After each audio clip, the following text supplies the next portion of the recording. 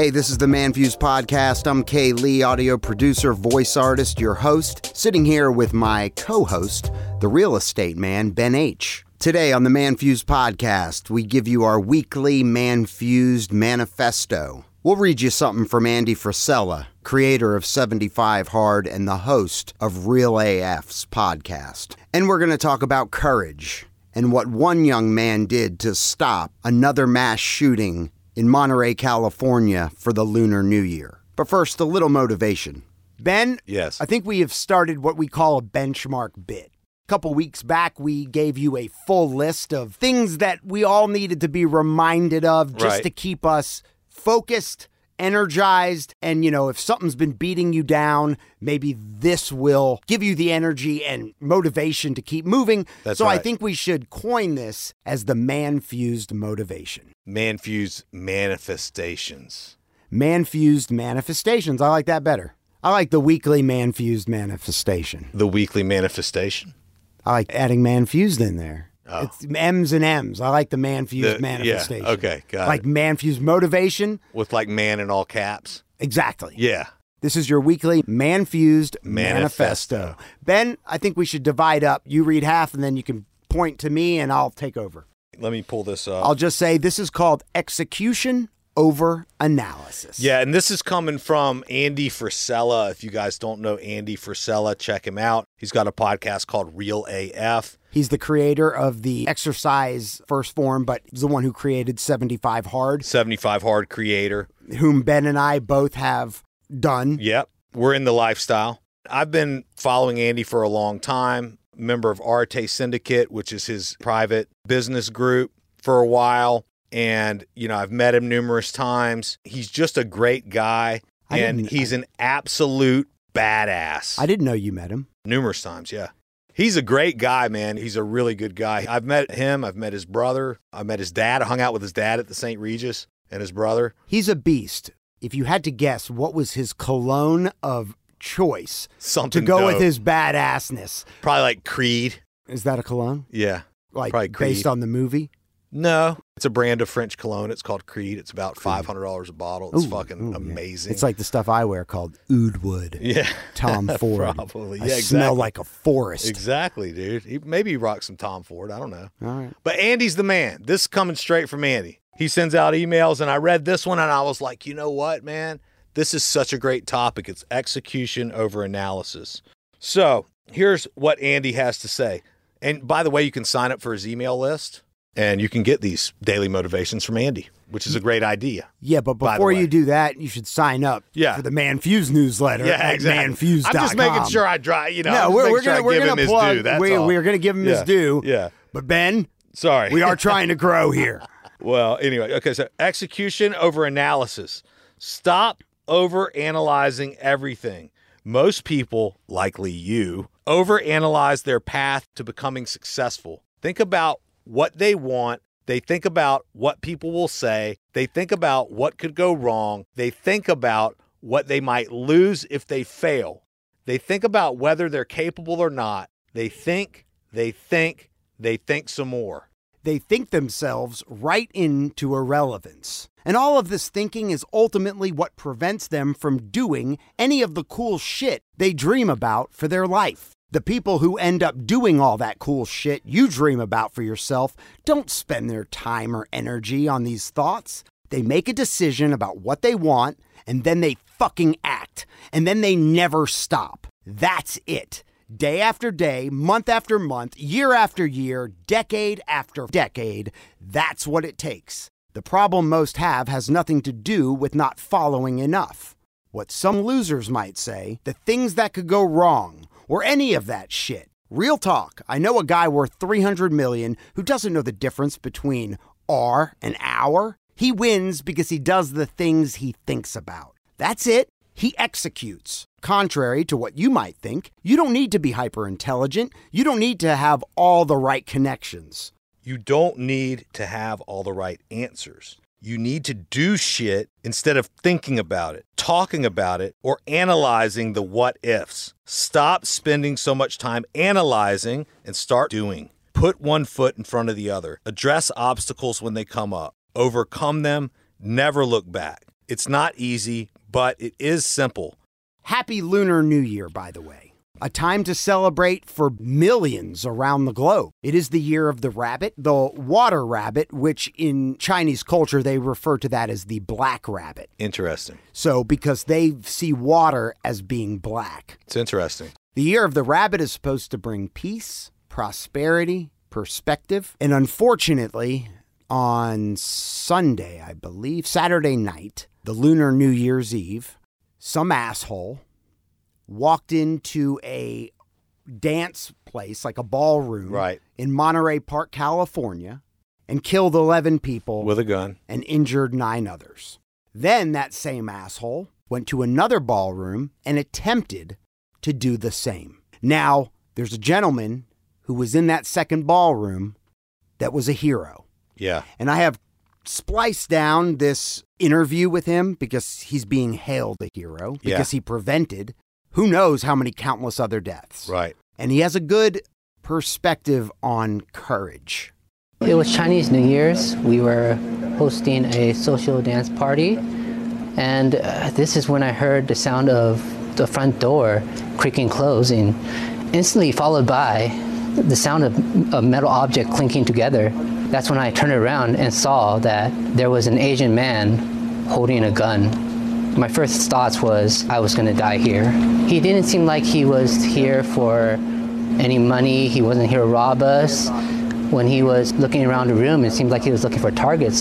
Something came over me. I realized I needed to get the weapon away from him. I needed to take this weapon, disarm him, or else everybody would have died. When I got the courage, I lunged at him with both my hands, grabbed the weapon. We struggled into the lobby, trying to get this gun away from each other. He was hitting me across the face, bashing the back of my head. I was trying to use my elbows to separate the gun away from him. Finally, I was able to pull the gun away from him, shove him aside, create some distance, point the gun at him, intimidate him, shout at him and say, "Get the hell out of here, I'll shoot." And at this point, I thought he would run away, but he was just standing there contemplating whether to fight or to run away. I really thought I would have to shoot him if he came at me. This is when he walked out the door, jogged back to his van. I immediately called police with the gun still in my hand. A lot of people have been telling me how much courage I had to confront a situation like this. But you know what courage is? Courage is not the absence of fear, but rather the ability to have adversity to fear when fearful events happen, such as this. And in crises like this, the people need courage, especially the victims, their friends, their families. My heart goes out to everybody involved, especially the people in Stardance Studio and Monterey Park. I hope they could find the courage and the strength to persevere. I mean, that's Medal of Honor. I think so. Couple things. First off, when I heard that there was a shooting, there's been an uptick in violence towards Asian American culture. Yeah. I was really surprised, honestly, to find out that it was an Asian man on Lunar New Year, not saying that they're not capable of such a thing. Right. I don't know why it wouldn't have surprised me as much if it was some angry-looking, methed-out white dude. Well, it's kind of what you would expect from a mass shooting. I mean, that's the standard. That's the stereotype of mass shooter, is an angry white meth head. That's correct, basically. And then there was another mass shooting towards the Asian community by another Asian guy in a different part of the country. I wonder why. I'm waiting for them to release more info. Well, they caught him alive, right? No, they found him dead in his van, killed a bunch of people, tried to kill more. And then instead of standing up for whatever the reason is why you were doing it, why not just kill yourself in the first place and not go wreak havoc? You must feel that you have been burned so bad by that culture or by these people that you want to go inflict that much harm across so many families. I think there is a level of suffering right now in this country and certainly in the world of young men. Young men, young males right now are suffering because so much is expected of them and so much is put on the man to deliver, right? And not much value is given. Value has to be shown. And it's something that Jordan Peterson talks about a lot. I'm not saying that that's the reason for this mass shooting, And certainly there's no excuse. But there's a level of suffering that seems to be going on. I think when you even step back and you look at men and women of any age, there's a level of suffering because if you think of the rate of suicide and drug overdoses, because people just don't want to be here anymore. Yeah. They don't want to be in their current reality. Right. With whatever it is they're dealing with, and whether it be job, love, they think life sucks and they don't see a light.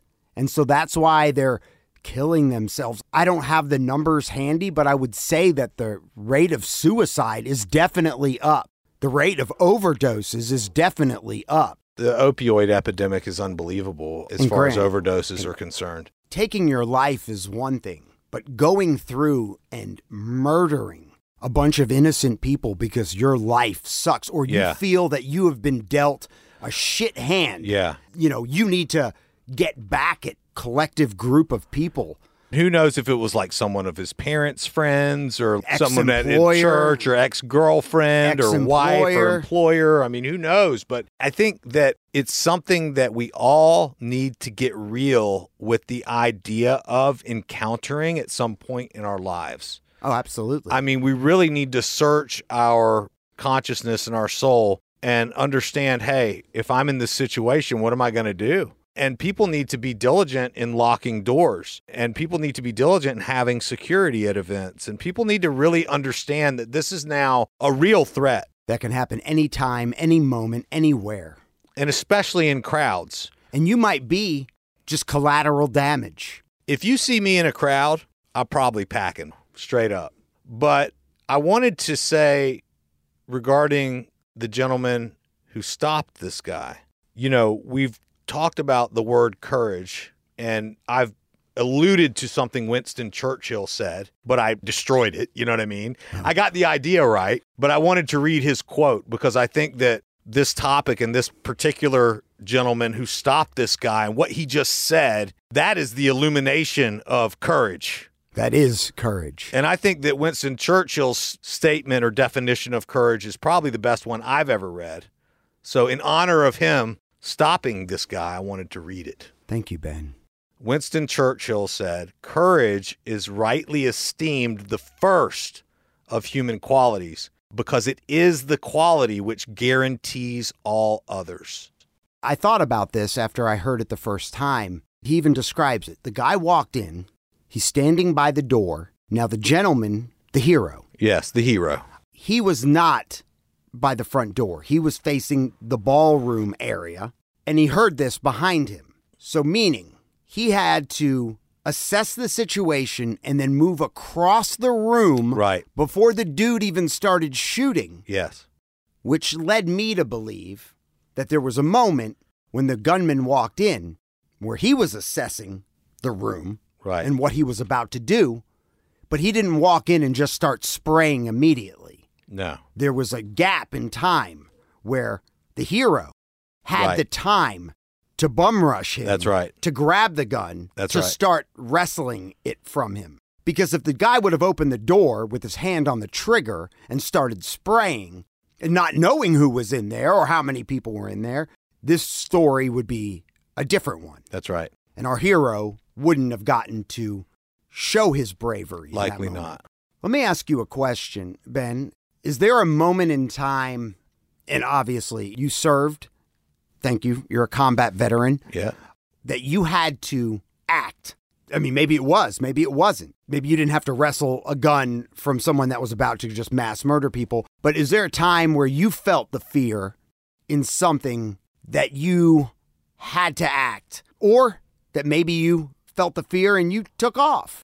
It doesn't have to be the same level of live or die situation. We all experience things differently. We have different events that we are a part of. And this could be an event that any one of us at any time could be a part of. Yes. But have you ever experienced, this is a moment? And there would have been nothing wrong with running out the back door at the fast and trying to gather as many people as you could. No, of course not. And some might have thought, wow, you're smart, because this situation could have ended differently. So you bring up Iraq, and the thing about combat that brings a lot of people close to the lifestyle is the extremity of the emotions from all angles. It's like you take your regular emotions of life and put a 1000x magnifying glass on it, good and bad. And I saw, in some cases, leadership run. And I saw everyone, Kobe Bryant said something about everybody faces the same fear. We all feel that fear. But the difference in champions and everybody else is what they do with the fear. The difference between heroes like that guy and most people is what they do with that fear. Now, everybody has it in them to make that decision, but not everybody will make that decision. And that's okay. But I was faced with a situation where, because of my assignments and so forth, I got an option to go home like 2 months before all my friends back to Germany. And if you would have told me before I went that I was going to decline that offer, I would have told you were out of your mind. But at that time, I chose to stay in the combat zone. I chose to stay with my crew. I chose to stay with my brothers. I chose to stay with them because it was more important for me to make sure that we all got home, or to at least be there. I knew what it would look like in that room, because we all lived in the same room, if I was removed from it. Well, it wasn't necessarily more important to me than my life, because I believed that we would live. But I also believed that without me, everyone in the room now has less of a chance of living because we're a weaker unit. And it's not just me. We could have lost any one of the people and it would have been the case. Why did you get the opportunity to go home before everyone else? It just happened. I had done some deals, and I had, I've always been working deals. I was working deals with the top brass and with top stuff, and I was helping different areas and doing different things. And good for you. Well, at least you had that option. At least you hustled your way to have that choice. Yeah, I did. Which is a good thing that you were given the choice. It is. But I commend you and I like to think that if that was me in that same situation, I'd already committed to laying my life on the line. Yeah. And I've already committed to this group of brothers. You're in a zone. It's a life. It's right. a life that you've built a life. And you only had to go 2 more months, right? Yeah, you've built a life over the last year and a half. I mean, it's a different life. You've built a whole new life. You know what I mean? Now, it's not always the smart move, because I actually had another opportunity to go home before everyone else. This was a deal that I cut before we went in. They said anybody that wants to go forward with this infantry unit will get the first slot home. But this was not just you. It was a group of you. It was a group of us. I think you've told this story. Probably. And you guys went back to Germany. We went back to Germany. Thinking you were done. But the point is that when we got that slot, I offered my seat to my boy, Lunsford Brown, who had just had a daughter that he hadn't met. His wife just had a daughter, and he didn't get a slot. And he was heartbroken and he walked around every day with the picture of his baby daughter on his arm. And I offered it to them, and they declined to let me trade with him. Didn't he pass? And during the time he was there, he was the driver of the colonel. And when they were in Abu Ghraib visiting for the day, they got hit with a mortar round, and he basically took most of the impact. And would that have been me if they would have allowed? I mean, you never know the result of the decisions that you make. You have to live with your decisions. And that's why it's important that you weigh out. You try to make an educated decision on the facts that you have in front of you. But in both cases, I made the same decision to take care of my people. That's always the decision that I'm going to always go that. If it's me, or you know what I mean? If I have a way that I can help someone, I'm probably going to do that if they're more in need than I am. Well, tragically, he never got to meet his daughter. Never met her. I spoke at his funeral. Man, if that doesn't... I met his daughter. If that doesn't give you chills, though, God, that's so sad. I mean, I spoke at his funeral back in Germany. It was ridiculous. So the way it happened was this tent got hit with a mortar round, took out 13 people, killed some of my friends, were horribly badly wounded. Mangled. But we were back in Germany. 13 got taken out, just happened to be 13 back in Germany. And so that's when we got placed at Abu Ghraib. It's when you were called back. It's when we were called back. So we were called back after that attack occurred. But before we went back, his remains came back, and I spoke at his funeral before going back to take his place. You know what I'm saying? Right. And so think about that. I offered him my slot. It was denied. I went back to Germany. He got killed, came back to Germany in a body bag before I had to go back and replace him, and I spoke at his funeral on the way out. Thank you for your service. Of course, but what that guy did, he put everybody else first. That's the difference. That's courage. He said, look, if I don't go get that, he didn't say if somebody else doesn't go get it. He said, if I don't go get that gun, we're all going to die. That was his thought. The universe had put them there. Right. At that time. Absolutely. With the gunman facing him and him only. Yes. So he was the barrier. Right. Between the gunman and all the rest of the people. And he took that response. He shouldered that. He said, yep, I got this. He was like, okay, universe, let's rock. He said, I'm going to die. It looks like I'm about to die. Die anyway. Because the risk you're really taking is, hey, if I disarm this guy, nobody's going to die. I might not even die. I might die. It might throw off his whole plan to where everyone else is saved too. Now, imagine if that guy, same mentality, same guy, had taken some time to get a nice little Glock pocket carry and just had it on him. He could have taken that thing out and popped that dude in the chest 4 times, and it's game over. Yeah, a lot of times you're not going to have that time. A lot of times you're not going to get an amateur, like this guy obviously would, to walk in the door without the gun loaded. Well, I think the gun was loaded. No, but I mean, he had to cock it. The sound of metal means the gun wasn't loaded. Right. If it was loaded, there would be no metal sound. There'd only be a fucking bullet. That's what I'm saying. The dude could have opened the door, and as soon as the door opened, started spraying. He could have been loaded and ready to go, but he was an amateur. Most of these shooting guys are amateurs. If you know how to execute, you can see what these guys do, and you know it's playtime.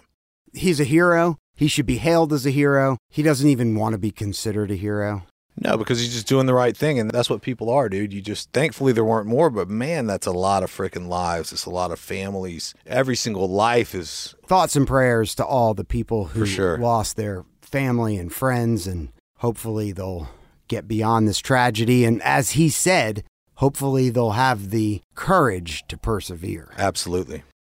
So check it out. Thanks for listening to the Manfuzed podcast. You can find us Apple, Spotify, wherever you get your podcasts. Support the show by the big guy at Table Dance. You can check out our Manfuzed gear, which Ben has been working hard at. We have a clothing line. Beautiful of stuff. Check that out at manfused.com. We are now available to receive text, or you can leave us a voice message at 770-744-5227. We'll talk to you tomorrow.